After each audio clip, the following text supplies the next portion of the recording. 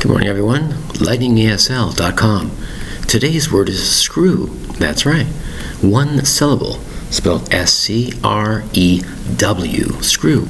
Now, the word screw, as you mentioned before, is a very obvious thing. What is a screw? It's a metal object, has threads around it, to fasten things together.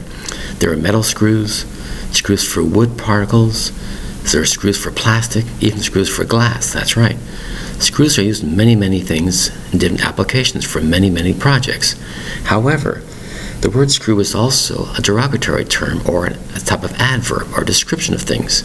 You might say, he's been screwed or they've been screwed. I mean, something bad happened to them. And the word was screwed, S-C-R-E-W-E-D, screwed. Or you might say to another person, he's a bad person. He's a real person. He should have been better. He should have been better. Or she should have been better. They might say they're real screwed up, which is spelled S-C-R-E-W with the word up.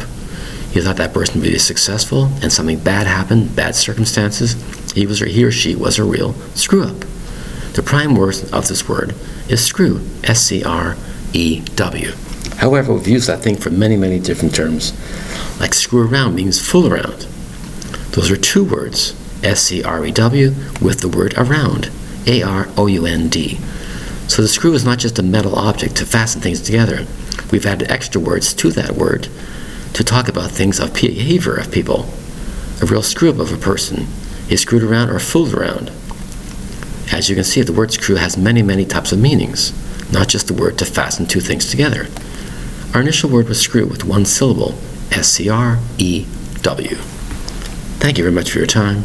Bye-bye.